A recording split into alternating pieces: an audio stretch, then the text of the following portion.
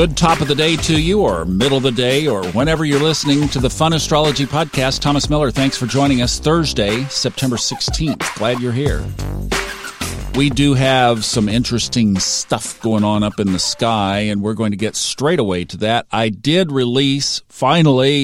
released a video on an update on the United States. It's on the funastrology.com website. It's right on the homepage, right toward the top. I'll just leave you with that. You can go check it out.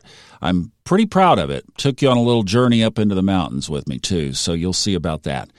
All right, let's talk about today's sky. And I really want to spend most of the time talking about one aspect, and that is the sun's trine with Pluto. But there are several other things going on. For example, tomorrow morning, early, 2:15 Eastern Time, Venus will directly square Saturn. So that is of note, and we'll probably talk about that tomorrow. There are also 3 quincunxes in today's chart. One involves the north node of the moon, and that's quincunx to Venus. So see, there's some stuff going on around Venus. Another quincunx is Neptune-Mercury, and another one is Jupiter-Sun. So each of those have some tense elements to them. No yods, but there are 3 quincunxes. And then there's the one that I'd like to at least start with. If we get past this and have time for another, we will take it on. But I wanted to talk about this Sun trine Pluto. If you have a well-studied financial astrologer and they're looking at a chart, let's say Apple, and if they see that the sun is getting ready to trine Pluto, let's say in about 90 days, there's a pretty good chance that within those 90 days they will be buying some Apple. Pluto in financial astrology is one of the most influential planets because of its power. Pluto represents incredible power, and a Sun-Pluto transit means power in the stock price.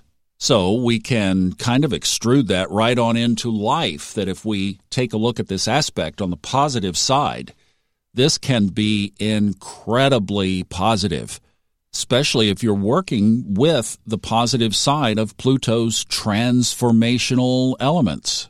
For example, let's just say that you've been messing around with and maybe not fully committed to doing something in the spiritual realm, spiritual work of some kind. Boy, today would be a day, or really right now, this weekend, the rest of this week, thrust that forward. Think of 3 or 5 or whatever steps that you could do and get done in a short period of time that would move that project forward. Put it out there for the universe to grab a hold of.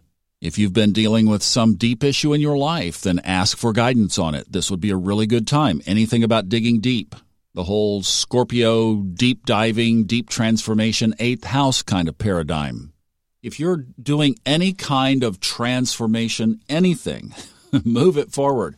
If you're transforming an old house, great few days to work on it, unless you're in one of the paths of the storms and it's going to rain for the next 3 days. But typically, you'll find some ways to move it forward. If you're transforming your image, then go to the salon. If you're transforming your finances, go throw everything in a box and run down to your financial advisor's office and sit down and tell them you want to have a planning meeting.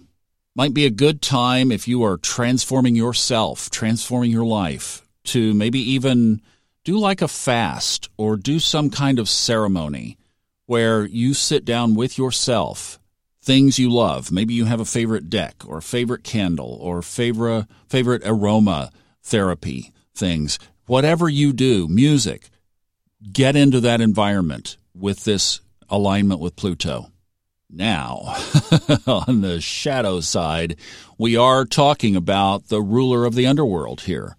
We are talking about the ruler of Pluto and the ruler of the 8th house, which is the house of taboo, of death, of taxes, of other people's money kinds of things. So we are talking about some of the things in life that we just simply don't like to pull the covers back on. And this may or may not be a time, depending on where you are with the energy, to look at those things. It might be too much.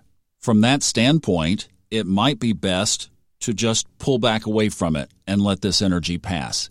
I've been feeling this energy related to a lot of the the news of our pandemic and things going on. And I didn't really even realize it until I started putting this podcast together. I'm like, oh, yeah, there. Okay. And the Scorpio moon we just had. So see, sometimes you have to just step back, pull away. It's only for the very select few. And I would say that I probably am in the category of one of that very few who can consistently look at the shadow closets for more than just a very brief time. So if the shadow closet comes up and it gives you angst, close the door back up if you can. And I'll just say this because put it out there pretty much as just a caution that if in the angst you would be inclined to do some kind of self-damage, please reach out. Reach out to a friend, reach out to a family member who has your back and you have their ear. But don't sit through this time alone. This is very powerful energy, and if that is a tendency, then please just get help. And that's for all of us. I mean, we've all had our shadow times of our life, right? I had a couple of them in my life, and that was part of my process. So I'm just saying, if that's where you are in your journey, don't be ashamed of it, don't be afraid of it, and realize that this aspect right here represents that in our lives on the shadow side. You know, that's where I really like both sides of the coin kind of astrology because it lets us look at the positive side of this, and there is a great positive side. And it also makes us stop and pause. Where are we with Pluto's shadowy, dark closet energy? And how are we relating to it right now? And if we need to make some changes, perfect day to do it. Don't apologize. Just do it. Hope that helps. See you tomorrow for TGI Friday.